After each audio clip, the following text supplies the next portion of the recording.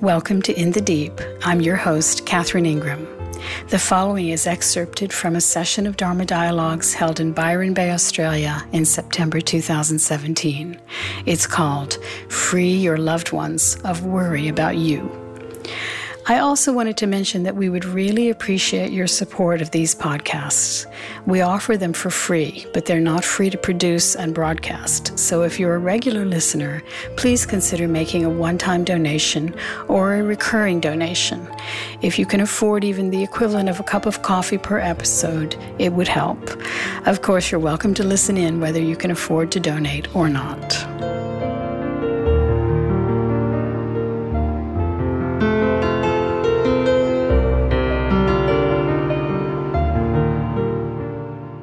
This morning, I was on the phone with my mother,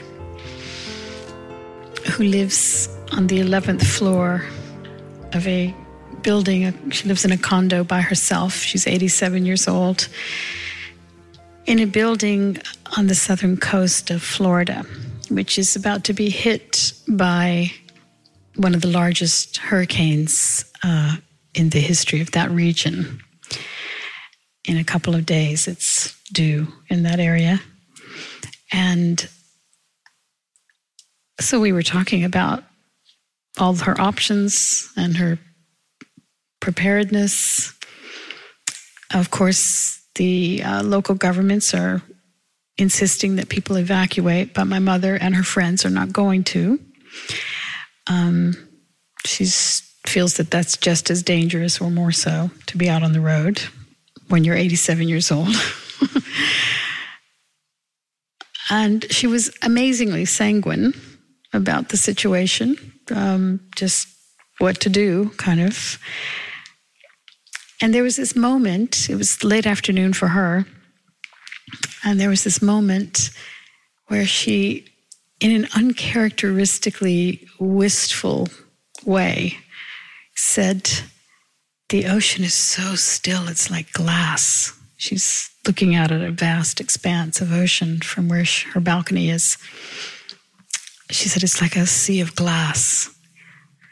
And she said, "And the sky just seems also so still. There's hardly a cloud." I said, "Well, Mom, I think that's called the calm before the storm." But then I went with it. I realized why I put that into the equation. And I said, "It sounds very beautiful." And she said, "It is really beautiful." And we had this moment of just silence together. Of course, in the context of being present with the beautiful stillness that she's experiencing. And of course, all the while, the awareness of what is about to happen. So her bathtub is filled with water, and she's purchased a lot of drinking water and has candles and lots of batteries and so on and so forth. Food that doesn't require refrigeration and all of those things. And she's pretty relaxed. And I hung up the phone and reflected how much more at ease I felt, knowing how relaxed she is, how she's not in panic. Now, if she were in panic, I would be thrown into, naturally, a feeling of what can I do, a kind of worry, a kind of feeling of I should have been there, I should try to get there, all kinds of crazy thoughts. But what she transmitted in this conversation was ease. And it's not the first time I've reflected on how wonderful it is to offer ease to your people about your own life, right? I've said many times that in that kind of simplicity of being in your own steadiness. What happens for other people who love you is that on their list of worries, your name doesn't appear, right? You're not on the list of worries. Now, of course, I do have concern for my mother and her friends. But what I don't have is a sense of her being in panic and being in high distress.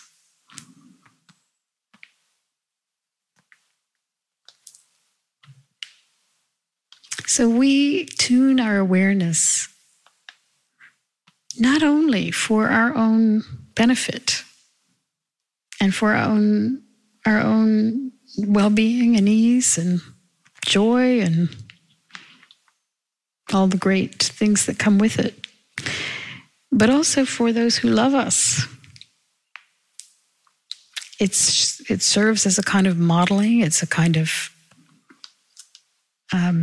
example of possibility. And it also allows them to feel that at least in this one part of their life, there's some sort of encouragement.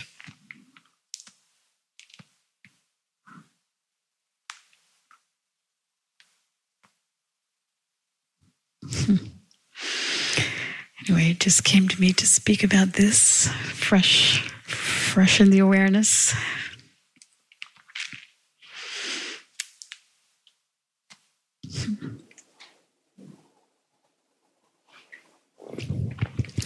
So, as you know, I've got a son who, over the years, has been in bouts of turmoil, and I'm always his rock.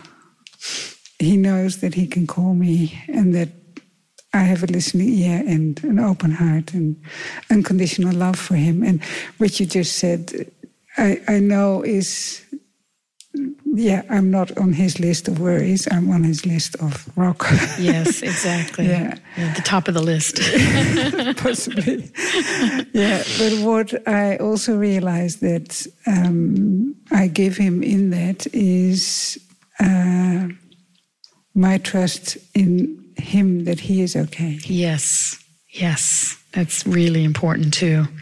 That you're a place perhaps, and this is another, I think, something that comes when you sit solidly in your own beingness. You can see that shining in people, even if they're a little unsteady. You can still see it. And to the degree you can see it, they can sense that you're seeing the part of them that's sane and okay. And so you're transmitting their okayness back to them. Exactly. That's the part I talk to when I talk to him. Yes, exactly. Right. Yeah. I often have the sense here in this circumstance in which we have Dharma dialogues, I tend to assume that I'm going to speak to Buddha nature. Right? That's the assumption. And I know for myself,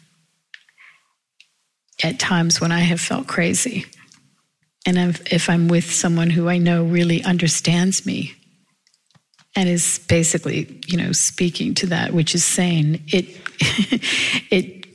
calls out the sanity. It calls out that which is fine. Yeah.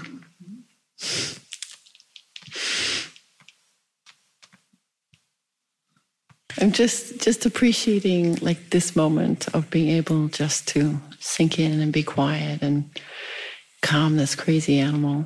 Mm. And also just really realizing how, it's the same one, all these different voices that are, that we talk to ourselves with to calm ourselves or to fire ourselves up. I mean, they're always, it's the same voice that's kind of setting all these impossible tasks and then trying to calm yourself through it. And it's like, what is the cheese at the end, It's like, what is that? It feels like, I'm setting myself so many impossible tasks just to be able to do it all. And coaching myself through it, and picking myself up, and you got this, you can do this. And it's like, actually, what am I doing it for again? Yeah. It's interesting. I mean, we kind of coach ourselves through, and in a way that kind of shows that we've got it together, right? But well, at least that's the way I talk to myself. But I guess the question would be... But the question really is, it's like, so what is, Well, what is the driver? What is the motivating driver for the whole entire production? Exactly. And that's the one to kind of come to terms with, because that one, it can be this subliminal thrusting motion going on inside of oneself that, is basically the voice behind the voice. It's like, the voice you're describing is the one that is in production and gets all the job done.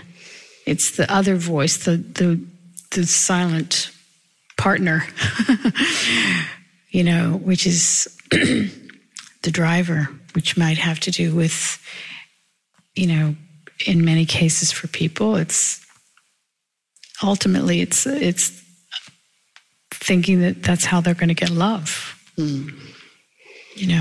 Whether it's, people who are trying to make billions of dollars, and they want to have all this stuff, but ultimately, probably, bottom line, what they really want is to be loved. And that's often the driver for people.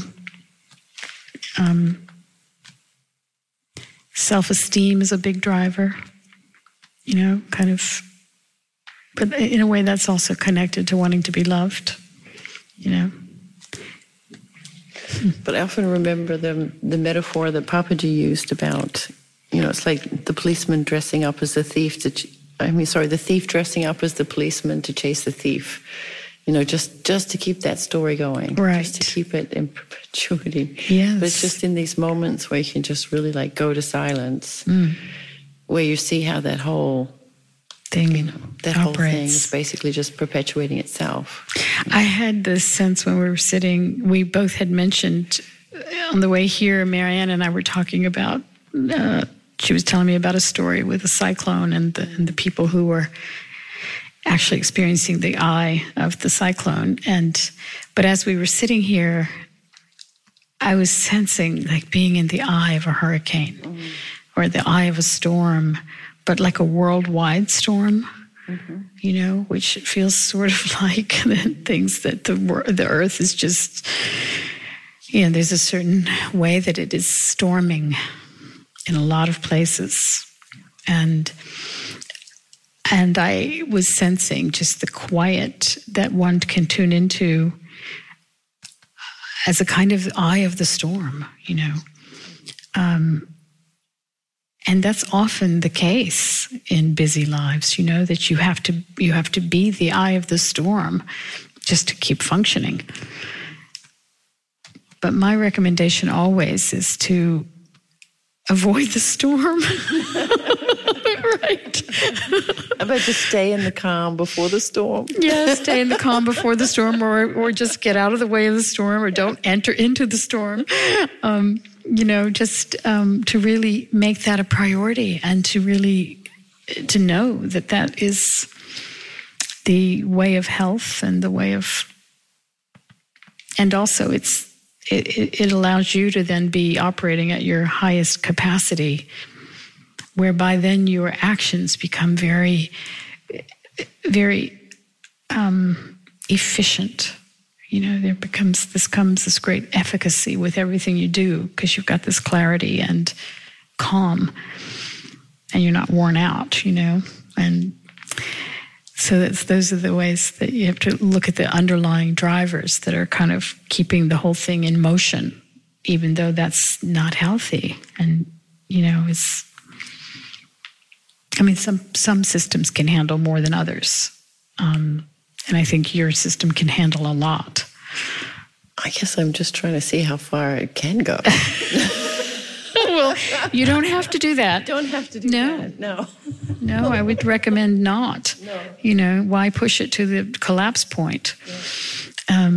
You know, and a lot of people do, of course. You know, I think a lot of people get ill because their silent driver has been running the show, and they're basically a slave to it. So there's a very there's a lot of evidence now. There's a lot of evidence in sort of the healing world looking at these matters. There's a book called Radical Remission. Do you know it? She her name is, the author is Kelly Turner. I actually met her on a bus before this book was published. I met her on a bus in New York. I just instantly gravitated to her and sat next to her. And we had this incredible conversation. And she was working on her thesis for this book. So the thesis was, she interviewed more than 1,000 people around the world who had basically totally radical remissions from terminal illnesses. The illness disappeared.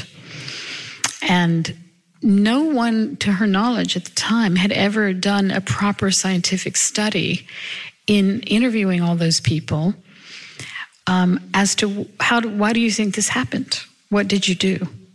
And she identified 9 consistent factors that people, over and over and over again, she heard in these stories of radical remissions. These are people who, some had been through conventional treatment, some had done conventional and alternative, some only alternative, etc. But anyway, the illness had progressed and had gotten to the point of terminal when they had these turnarounds.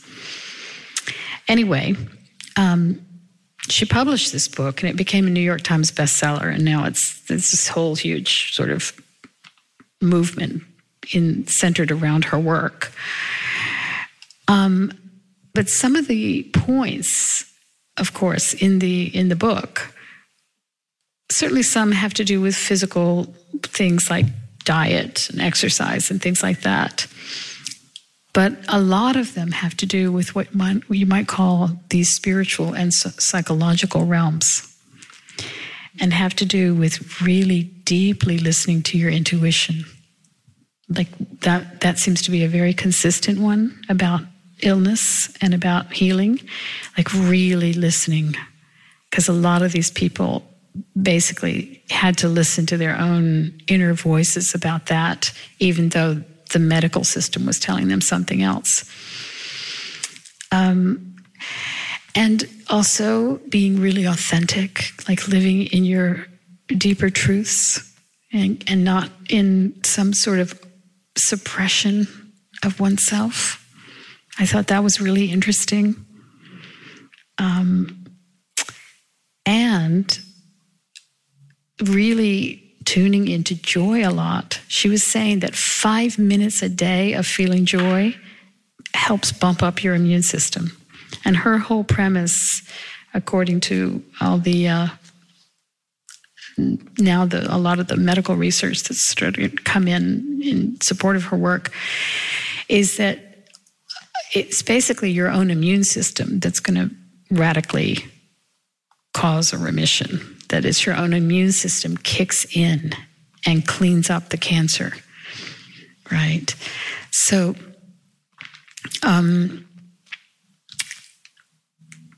what I would say to you is that I feel that your own intuition is sending you messages, right? And you just have to start listening, like seriously, as we all do. I'm not singling you out in this, but I ignored in my own case for years and years and years, you know. And I didn't end up in any kind of big illness, but I certainly know how the system felt like it was getting weakened, you know. So it's another part of awakened awareness, is that you have a fine tuning to your physical system and to your psychological system. And you know when you're starting to get tired. Yeah, I really noticed that, I think yesterday morning when I woke up, and just in this, as the whole world kind of comes together, it's like you wake up and everything starts coming into place. The to-do who you list. are, what's going on, and what you're dealing with. It's like, okay. And as that was all coming together, there was some part of me that was looking for that voice that says, yeah, okay, got this. And it wasn't coming. And I was like, then it came. It was like, yeah, okay, I got this. I was like, oh my God, what if that voice doesn't come? Yeah. You know, it's like, what happens when that one doesn't come up? It's like, that one's really important to this whole system. Yeah. Yeah. And yeah. Well, of course, you know, you do have responsibilities as a mother and in a job and so on. And so, yes, you can have this most of the time.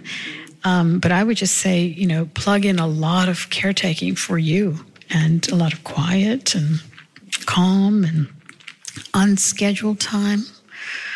I think that's the number one for you. The number one prescription is unscheduled time, whereby you can actually just really do nothing much, or just do whatever you feel like doing in the moment, you know, without having to be somewhere where it's already laid out, and then the next thing and the next thing, you know. And I know for mothers, it's definitely a challenge. You know, there isn't a whole lot of extra time of your own. But whatever there is, I would say, you know, guard it, you know. Really protect it.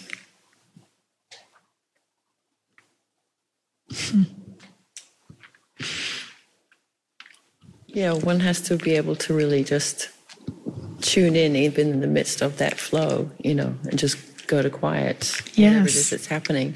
And sometimes it's just a matter of just stepping outside and just listening to what's going on. Absolutely. It's amazing when you just step out for a moment, whatever it is that's going on in the office and the conversations and everything is like so important and so busy, and you step outside and there's just like these few little tweets in the trees. Yes, absolutely. Cheeps in the, you know, and you go, oh wow, it's like there's nothing in a hurry here. You know? Right. Yeah. No, we're very lucky to be living in nature as we do here, and so that you can it's always, you know, quite clear in terms of its transmission of a certain type of beingness and intelligence. Now, of course, nature can get wild as well, as we're seeing on the globe. But insofar as we live in this rather gentle environment, we can always, you know, it's like a meditation is being broadcast everywhere we go. A big tuning fork. Yeah, it is a big tuning fork, exactly. And just to look at the sky and the ocean and hear the birds and, yeah, the rustle in the trees, you know, it's just such soothing sounds.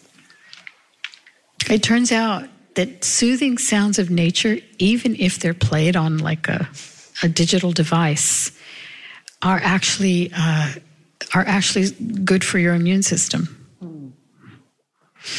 Another recent medical discovery is that there's a certain calming of everything and a bump up of the immune system if you're listening to or hearing nature a lot. So, yeah, it's all the ways that one is keeping this instrument tuned, right? And wanting to, then it makes better music, you know. You want to do that as an offering. More and more, you're just giving it as an offering, you know. Okay. Thank you. I've got a lot of coincidences going on lately in my life, and I don't think that they're coincidences. Anyway, Yeah. I'm not believing in coincidences at the moment because I'm very overwhelmed with my. I've got a sensual overload going on lately. What do you mean? All the people in my life's names and just coincidences is overwhelming me with. I can't put the puzzle pieces together, and I can't add up a correct sum to the equation of my life. Yeah. So you're finding a lot of synchronicities of different situations. Oh yeah, to the point of insanity, which is yeah. Yeah. Makes me really question what this is, to the point of insanity, where I just question and over-question and analyze every single thing. Well, one thing that it's important to understand about so-called coincidences is they can only really be measured against the amount of incidents. Are you following me? Yeah. So in a day, you might have, who knows, how many thousands of thoughts, how many thousands of moments of this and that. So there are sometimes intersecting situations that we call coincidences. Yes. But they're only intersecting. Their number is usually a minuscule number compared to the incidents. So a lot of times what we do with our brains is we have a tendency to confirmation bias. And we then look for patterns. That has been really helpful for us evolutionarily. We look for patterns. And we tend to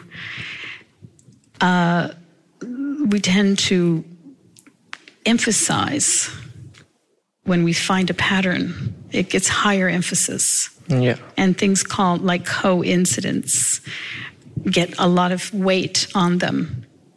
Whereas we don't notice so much all the times of the moments of the day when there is no coincidence. Yeah, except for me personally lately, they've all been very significant incidences of coincidence. Yes. So I just believe what's meant to be what's meant to be. Yeah. Got a lot more questions than I have answers. I guess that's part of life. That's good. Yeah. Yeah. Yeah, that it keeps going in that direction. You know, even at times you thought you had answers to some of the questions. Yeah. And even those answers fall away in time. One is left more and more in the mystery. And everything you thought you knew gets revised. Right? And gets freshened up. And which is great. Yeah. You know? It's a great understanding, and it's a great place to sit in the mystery of this, right? So you may be sensing that, even though I haven't spoken much, but that my inclination is very, very practical and has to do with how you use your attention to basically have your own experience of this life. You make your own experiments in this life. Yes, I've had many, many, many coincidences in my life. Yeah. As you can imagine, given my age, I've had many, many extraordinary coincidences. And at this point, I just see them as simply that, with nothing extra, no magical anything, no other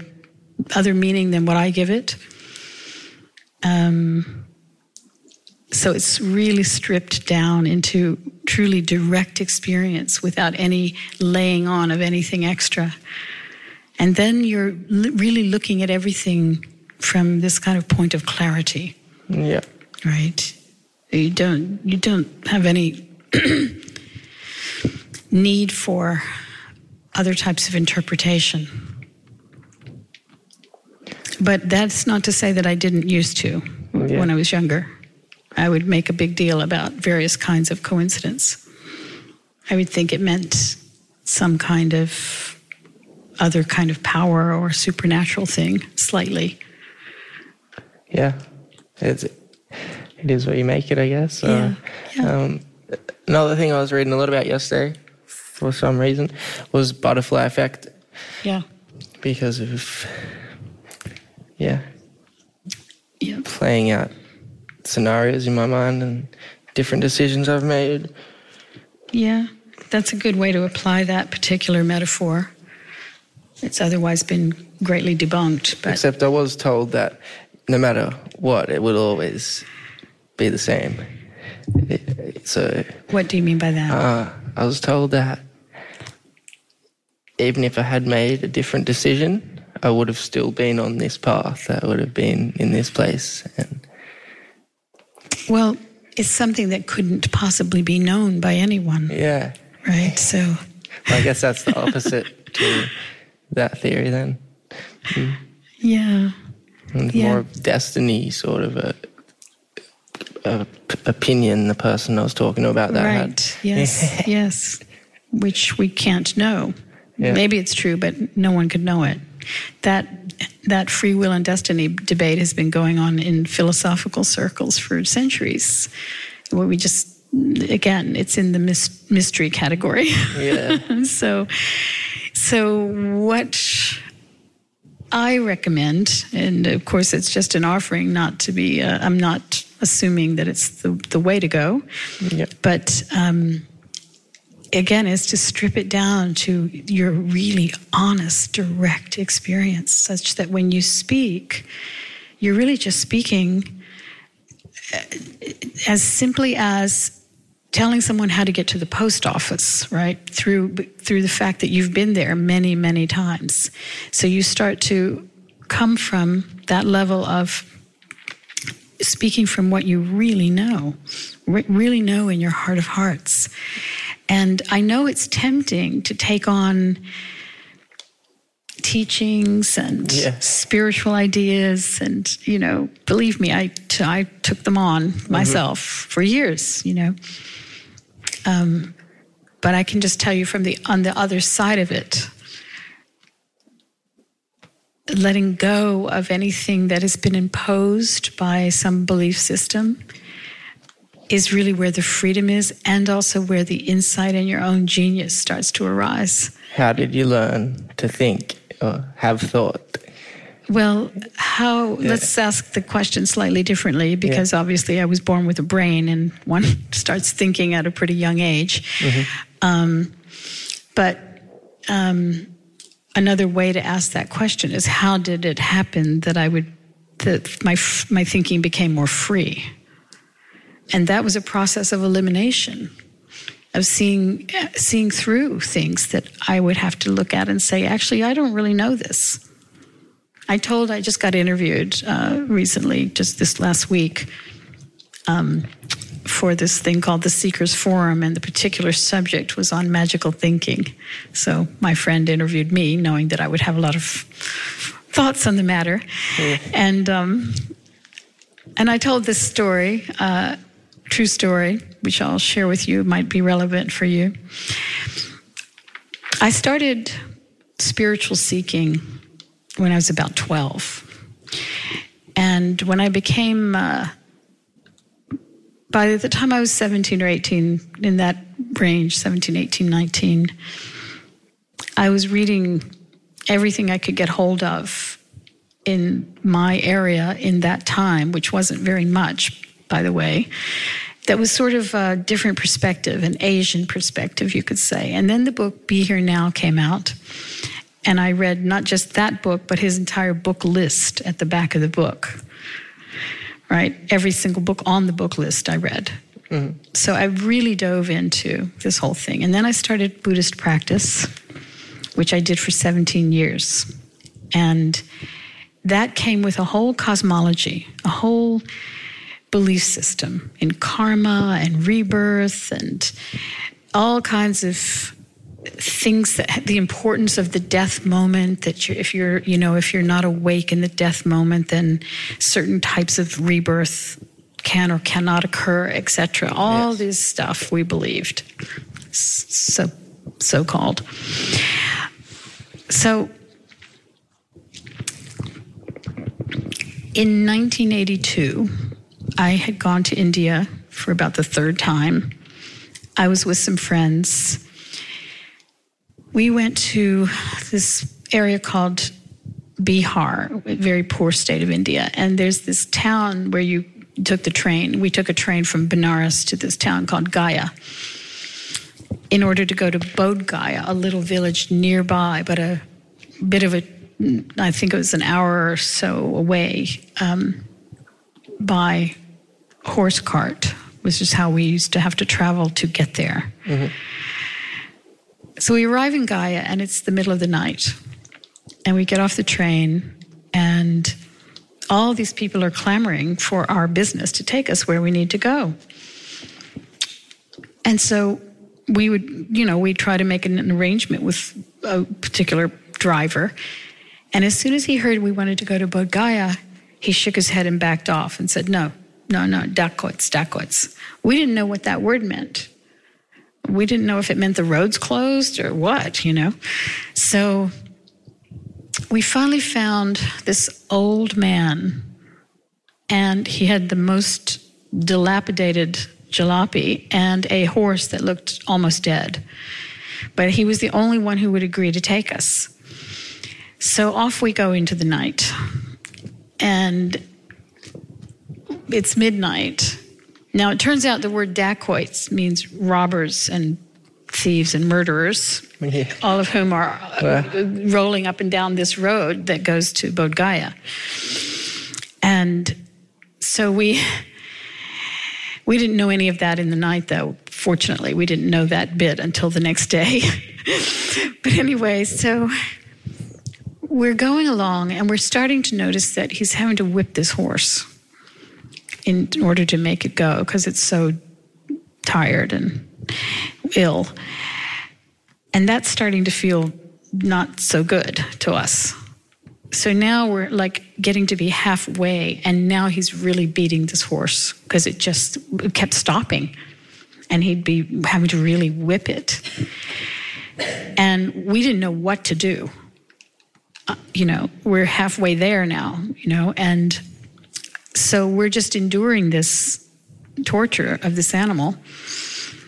And I realized that night that I had no good story to give me any kind of buffer between that experience of being the proximate cause of this animal's suffering. I had no thing I could say to myself. I couldn't say it's the karma of the horse. I couldn't say anything. There was no story. There was nothing. All I could do was feel the situation, and it hurts. It was shocking how painful it was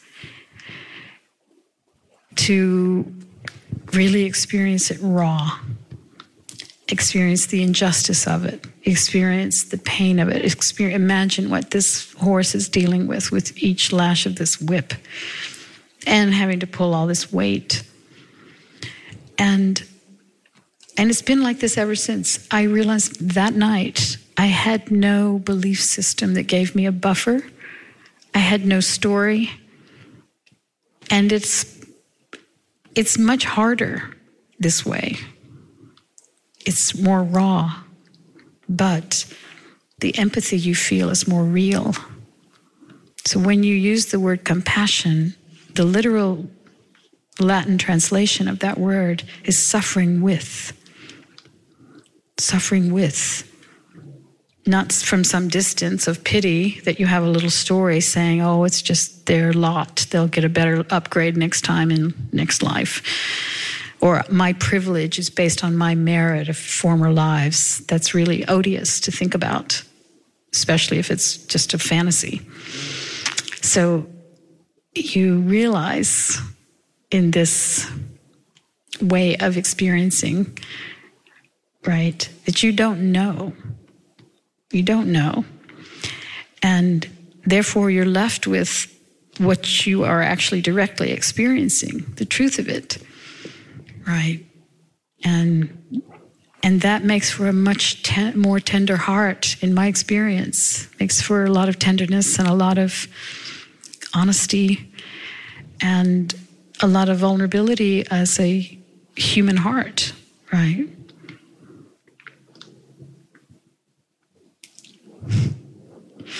Right. But you do know what you've experienced. Been where I've been, seen what I've seen. Say again? I've been where I've been and seen what I've seen. Yes, exactly. So right. Yeah. And when you speak from that, there's an authority in it. Not that you're trying to be an authority, but there's an authority that comes when you speak from your own direct experience. Yeah. Right. And you can hear, your attention starts to become very finely tuned when you hear someone speaking. You know, Punjaji, my teacher, says it very simply. A true teacher only gives you his or her experience. All the rest are preachers, right? The preachers give you, the old-time religion, what's written in the text. They give you, and the preachers come in all kinds, there's New Age preachers, obviously, not just old-time religion, but there's a lot of New Age preachers around, Sure. But a real teacher is only going to talk to you about what they actually experience, and a real friend in terms of, if you want to just talk about sharing heart to heart, that's what they are sharing.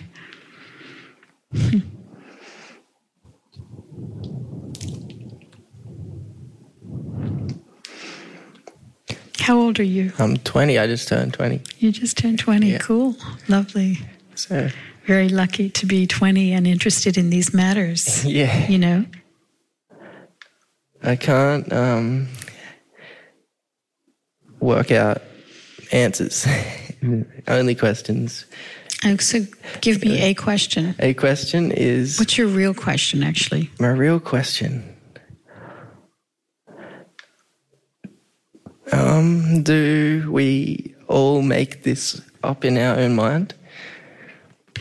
Okay, so let's ask a question that is really your question. Yeah. Because none of us can speculate what all of us are doing. Yeah. But what is here you are, 20 years old, young man, living in Byron Bay. Yeah. What is your theme in your life right now? What is your burning... My theme is different messages, I guess. But I guess what is it you're... Like, are you searching for something? Are you wondering about something?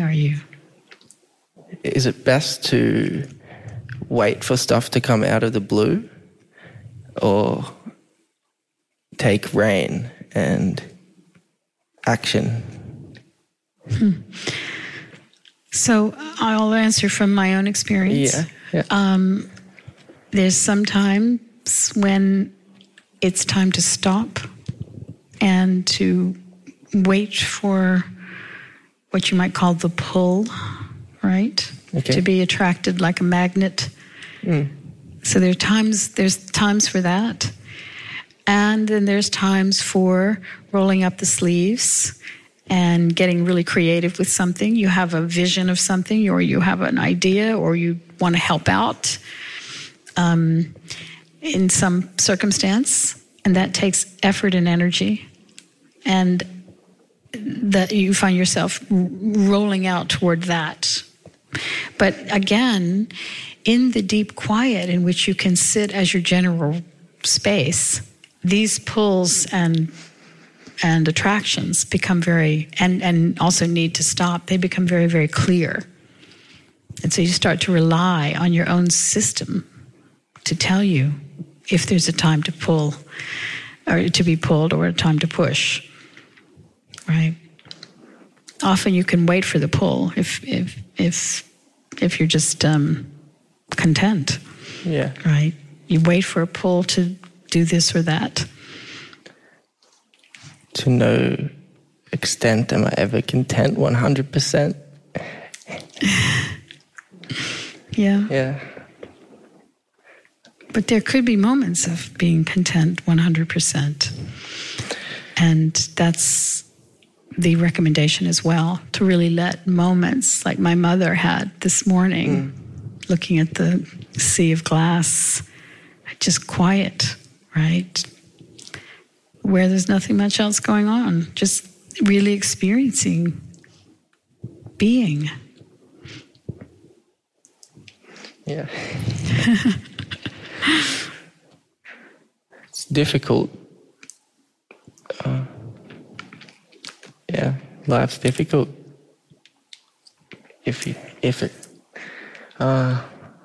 Life has a lot of bumps in the road, definitely. Yeah. It does. Life has a lot of hardship. Do you recommend to focus on the good times, not the bad times, and try and forget about, even though you can't really forget, try and forget, not dwell on the past? Yeah, I would recommend not dwell on the past, and to really seize the day and to really enjoy your life, right? I know that you've heard this from older people probably a lot, but, to be 20 years old, and have a strong, healthy body and be young and have tremendous energy and creative juices running, and it's very, very, it's a great time of life, great. And often we miss it. I mean, almost everyone I know was suffering all through their 20s and 30s. And, we miss it. And you look back at photographs of yourself and you think, gosh, I wish I'd known. I would have been having a lot more fun with all that bounty that one had at the time. But, it's very common developmentally that people in their 20s are still sort of working out with who am I and who I'm in the world, and kind of ego needs and all of those things. But given that you have come to this room, you could take a little shortcut if you want and really let yourself truly enjoy even if it's just a moment here and there, right? Yeah. Where nothing else is needed, right?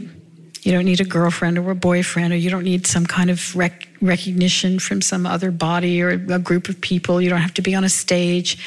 All of those things, just a moment here and there in your day where you just go, wow, nice to be alive.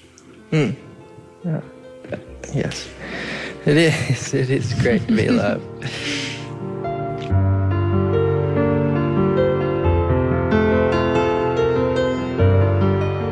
This has been In the Deep.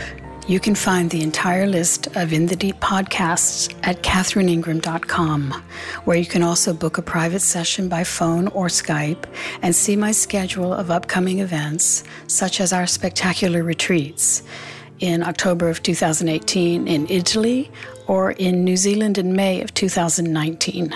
If you're a regular listener, please consider making either a one-time or a recurring tax-deductible donation in any amount that is comfortable for you. Till next time.